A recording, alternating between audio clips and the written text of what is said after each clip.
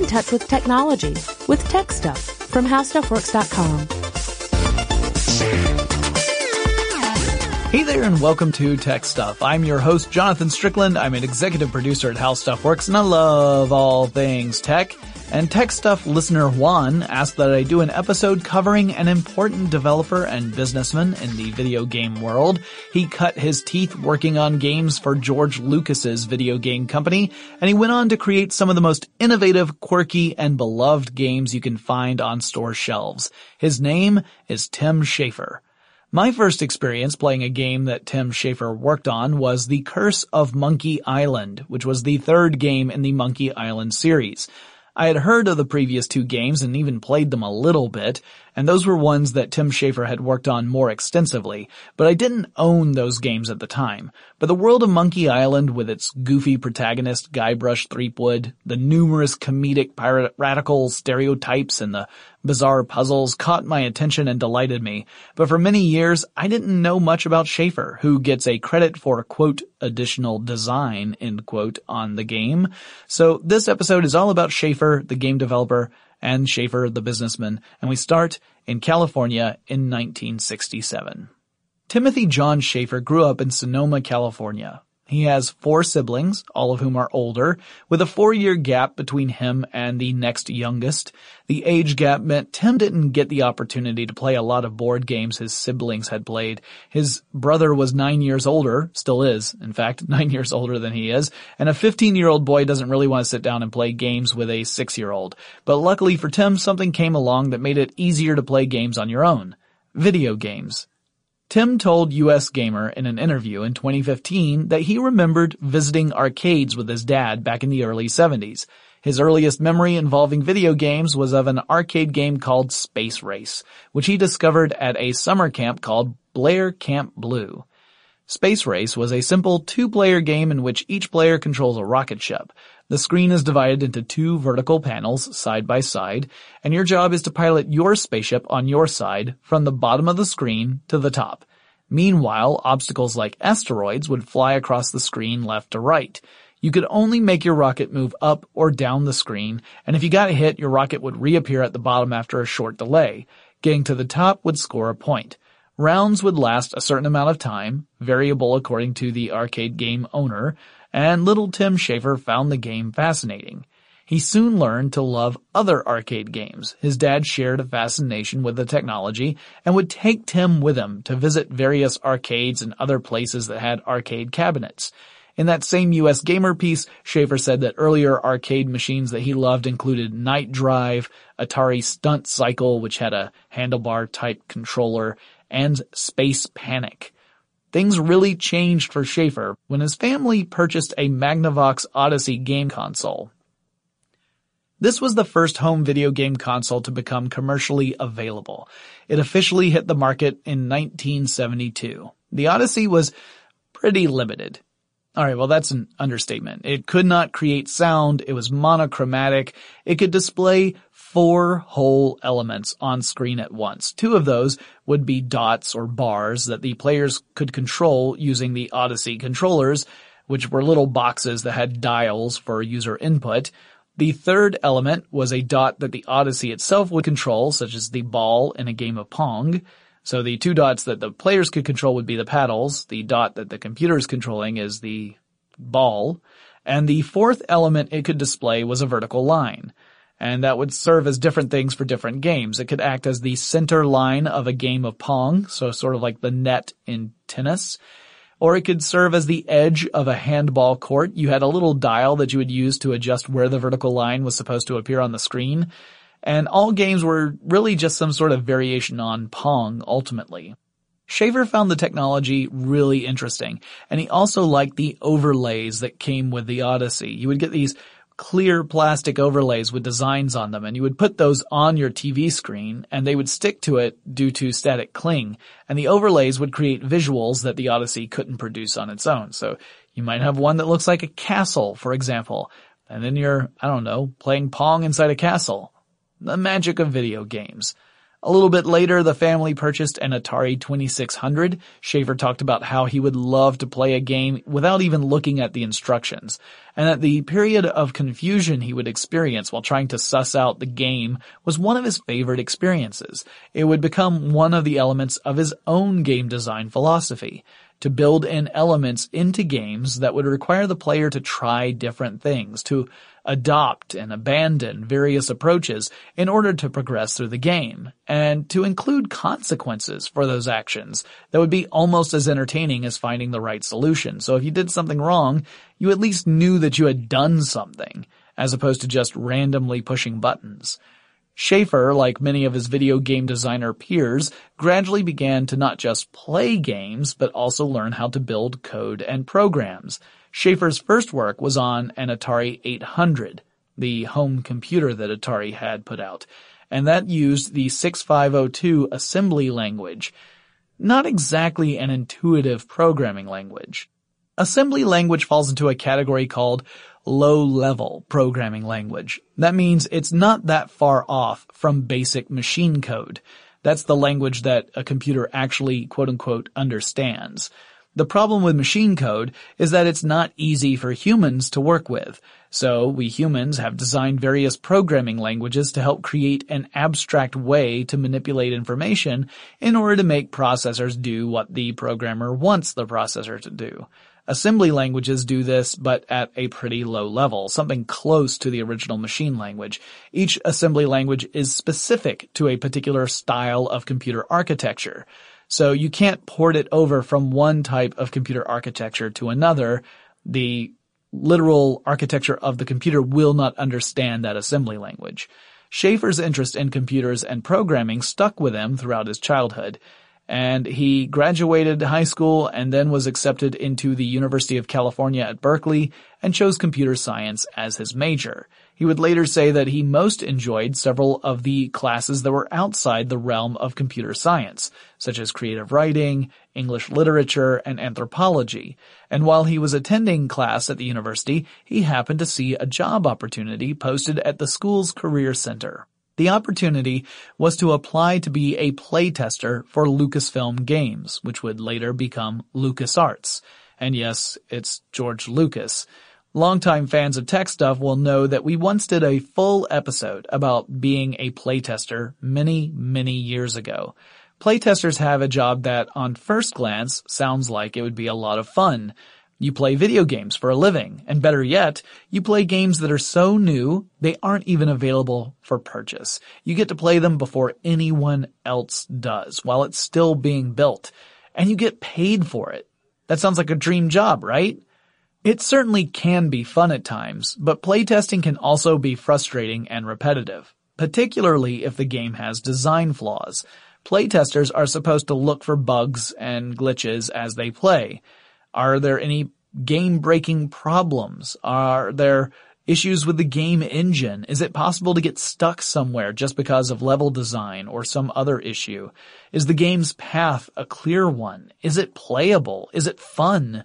It might mean playing the same section of the same level dozens of times for several hours as you poke and prod, testing a game to make sure it will hold up once it's released. And even the best playtester may overlook something. The goal is to find as many problems as you can before you ship so you can fix them, because once it's out in the wild, you have hopefully thousands or millions of people playing your game, and at that scale, people are bound to find bugs and glitches. So your best hope is to weed out the most prevalent ones in an effort to deliver the best game possible. Schafer decided to apply for the position and landed a phone interview with David Fox, one of the founding members of the game company. And it was a bit of a rocky interview. How? Well, I'll tell you. But first, let's take a quick break to thank our sponsor.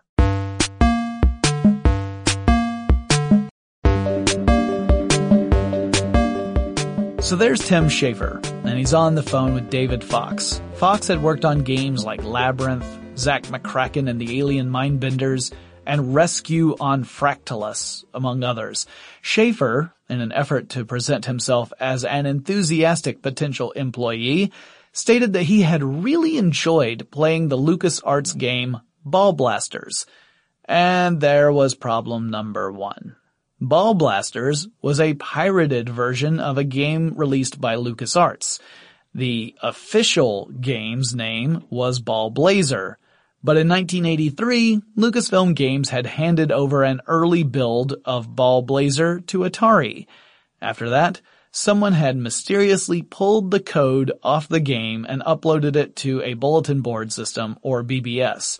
Soon, copies of the game began popping up on other BBSs, and people were downloading it for free, and it was this version that Schafer had played, the pirated version. Ugh. So awkward moment number 2 happened when Schafer admitted he had not played Zack McCracken. That was awkward because David Fox had actually been the lead on Zack McCracken. Ugh, again. Schafer walked out of the interview, or rather hung up the phone, convinced that he had totally blown it. He had not been prepared, he had admitted to piracy, and he may as well have said, Star Wars stinks. But Schafer decided to at least have a little fun with his experience. He was invited to send in his resume and a cover letter, and instead, he drew up a cartoon strip / text adventure style document on paper. So he illustrated it, but it was done in the style of an old text adventure game where he as a character was trying to land a job at Lucasfilm Games. And through the process, he makes all the right decisions and he ends up getting the job. And he sent that to Lucasfilm. Whether Fox was secretly amused by this interview or the comic strip gave him insight into Schafer's character, he decided to hire Schafer for the position of playtester. And Schafer's first gig was beta testing Indiana Jones and the Last Crusade, the action game. But soon he was tapped by a designer named Ron Gilbert to learn the game engine that Lucasfilm Games had been using at that time. The game engine had the name Script Creation Utility for Maniac Mansion, or SCUM. So Schafer became a scumlet. The team was working on a port of Maniac Mansion for the Nintendo Entertainment System, or NES. The game originally came out for home computers in 1987 and featured a point-and-click interface to navigate through the world, explore environments, and solve puzzles. The game included many innovative features. For example, in the game, you can choose 2 companions from a pool of 6 potentials to help you in your missions. Who you choose affects the way you must complete the game, and so player choice actually had an impact on how the game plays out. After working on the port, Schafer got an invitation from Gilbert to work on the next project, which was a pirate-themed adventure game.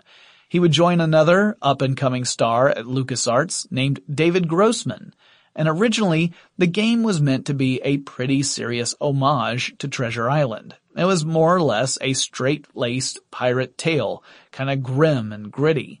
Schafer was brought on as a programmer and a writer for the project. While building the game, Schafer and Grossman started to insert temporary placeholder dialogue just so that something was there.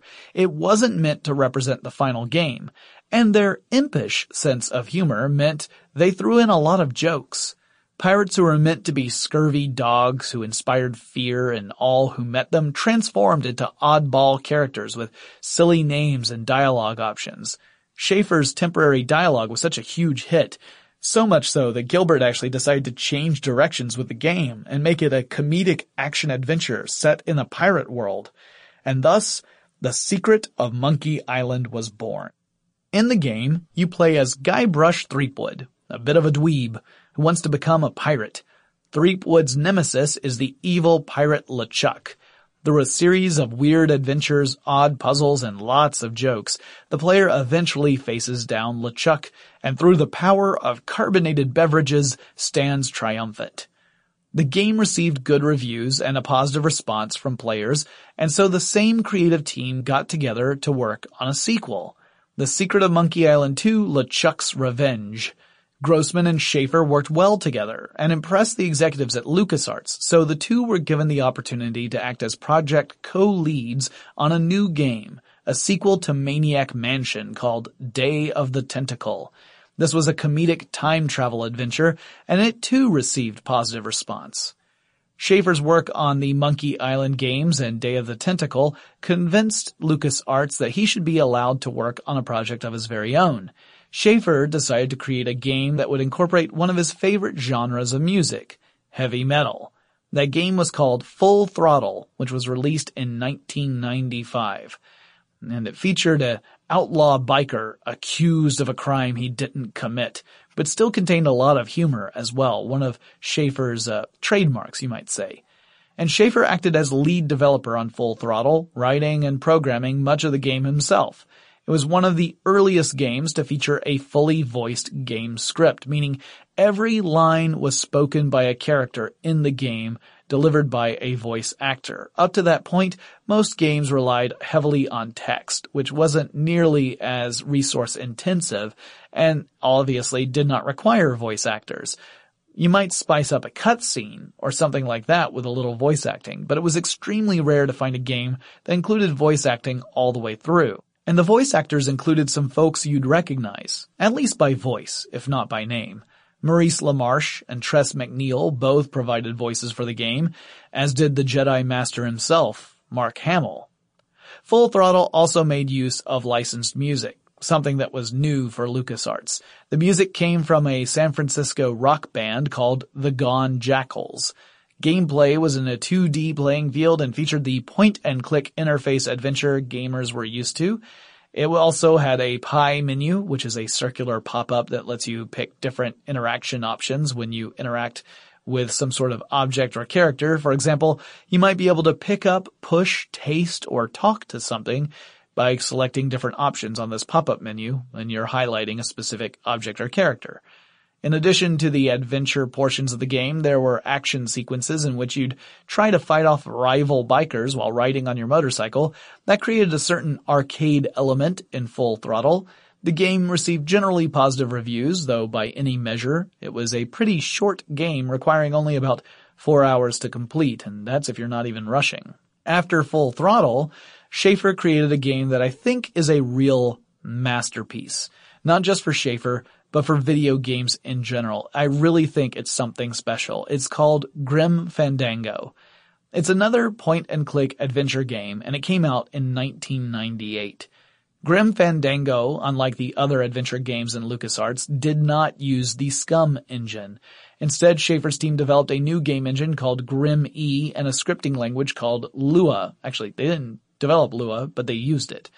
Rather than pointing and clicking to move your character around, you could use keyboard controls to move about the environment in a tank-like control scheme, meaning you could use certain keys that would allow you to pivot left or pivot right, and other keys would make you walk forward or backward. The game's setting was in the Land of the Dead, inspired by the folklore of Mexico, with a strong film noir motif. The player takes control of a Department of Death employee named Manny Calavera, who must investigate a mystery that suggests there is some high-level corruption going on in the world of death. The game is quirky, it is challenging, and it's filled with tons of nods to classic film noir cinema like Casablanca or The Maltese Falcon. It received critical acclaim, and in 2015 it was the subject of a remastered edition, which has updated controls, graphics, and a commentary track featuring Tim Schafer and other members of the development team. And if you haven't tried it out, I recommend giving it a go. It can be a little frustrating at times, but that's Schafer's style, to present the player with a tricky situation that requires a lot of adaptation to figure out how to get out of it. In fact, Schafer has talked at length about the tragedy of creating computer tutorials for every single game. He said a lot of the fun he had as a player was learning how a game worked and how you interacted with it and trying to figure out ways to solve puzzles, but that a lot of games these days kind of spell everything out, giving you step-by-step instructions on what you need to do in order to get through a section. And he says, well, where's the fun in that? If I walk up to a puzzle and then the computer says, hey, why don't you try picking up this thing and using it with that thing? It takes the joy out of that discovery away from me. So Schafer goes with an approach where he specifically tries to design games that are a little confusing, but intriguingly confusing, not frustratingly so. That's his goal at any rate. However, after Grim Fandango went gold and got tons of critical acclaim, he found himself in a bit of a tricky situation. And I'll explain more in just a second, but first, let's take another quick break to thank our sponsor.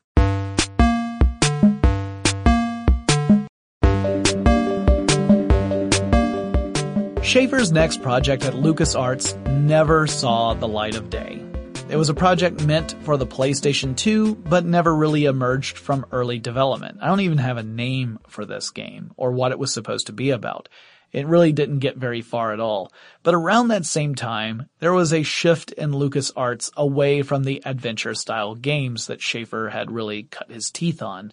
And Schafer himself wanted to try something new and develop his own company with its own identity and culture. He had worked for LucasArts for a decade, and so he thought maybe it's time to strike out on my own. And so Schafer, along with a few other LucasArts employees, left to found a new game studio called Double Fine Productions in June 2000. The first game to come out of Double Fine was Psychonauts a few years later, and that's a platforming game in which you play as Raz, a psychically gifted young boy who infiltrates a special summer camp for kids with superpowers. And the real purpose of the camp is to train kids to become special agents called Psychonauts, which is a job that Raz would really like to have. He discovers there's something hinky going on at the camp, and the story unfolds from there. And again, it received really great reviews, but sadly, sales were a little lackluster.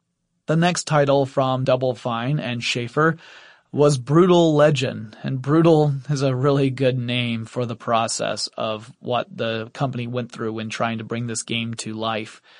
Brutal Legend is a real-time strategy action-adventure game that had a heavy metal soundtrack, an extensive one.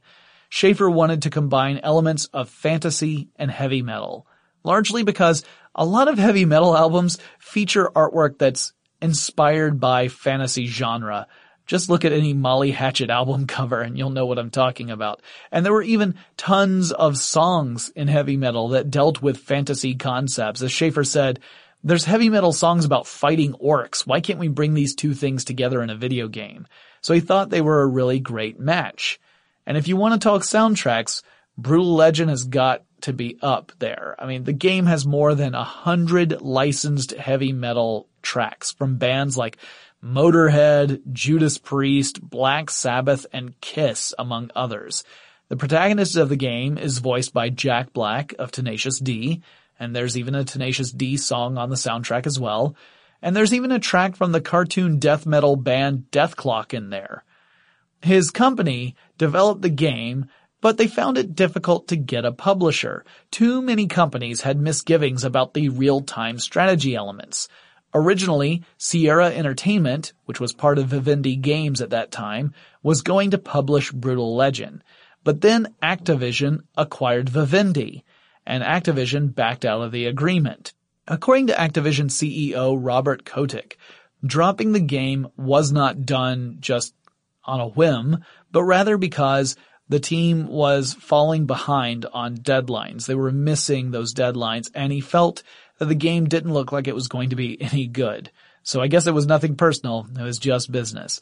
But the story goes that Double Fine didn't find out about their game being dropped by Activision until they saw a press release for upcoming titles from Activision that failed to have Brutal Legend on it.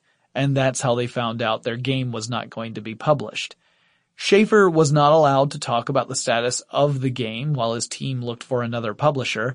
They eventually found one in Electronic Arts, or EA, but then Activision sued Double Fine, saying that the company had invested millions of dollars in this game and that some other publisher shouldn't be able to just sweep in and become the benefactor for the company and thus realize all the profits out of the investment from Activision. And anyway, Activision and Double Fine were still in negotiations to publish this game in the first place. Double Fine countersued Activision saying, "No, you dropped this game. It severed all obligations because you pulled your support." And things got really heated. Schafer was clearly affected by the situation in a really negative way. And before the matter could receive an official court decision, the parties settled out of court under a private agreement. Brutal Legend published under EA. Again, the game got great reviews, but sales just didn't follow suit. Part of the problem may have been in the marketing. Schafer's team had set out from the beginning to create a real-time strategy action-adventure game. But RTS games were in a bit of a lull, and EA seemed less inclined to market a game that was in that genre. So instead, marketing focused on Jack Black's involvement and the heavy metal angle, but not so much on the actual gameplay inside the game. And gamers may not have known what the game actually was like, and therefore they just never bothered to pick it up. The first two titles from Double Fine were praised for their design, their story, their execution. The problem was, people just weren't buying the games. Morale was at a low point for Double Fine, and Schafer was feeling it too. Actually, during the production of Brutal Legend and before its publication, Schafer made a decision. The game's development had taken much longer than anticipated. The delays were really wearing the team down. The publishing woes were incredibly stressful. And what had started out as a passion project about heavy metal and fantasy had become a source of stress and anxiety. And so Schafer instituted what he called the Amnesia Fortnights. The Amnesia Fortnights was a type of work retreat. Everyone at the company was to stop work for 2 weeks. They were all to divide up into 4 different teams, and each team was to come up with an idea for a game. This exercise was meant to be a fun distraction for Double Fine employees. It would turn out to be a solution to save the company. But I'll talk more about that in our next episode about Tim Schafer. For now, it's time to say goodbye to all our company. But if you have suggestions for future episodes of Tech Stuff, whether it's a technology, a person in tech, maybe there's someone you want me to interview on the show, I would love to get Tim Schafer on here to talk about his philosophy in game design and the challenges that he's faced. That would be fantastic. But if you have suggestions for people I should talk to or subjects I should cover, please let me know. Send me an email. The address is techstuff@howstuffworks.com, or drop me a line on Facebook or Twitter. The handle at both of those is techstuffhsw. And don't forget to follow us on Instagram. And I will talk to you again really soon.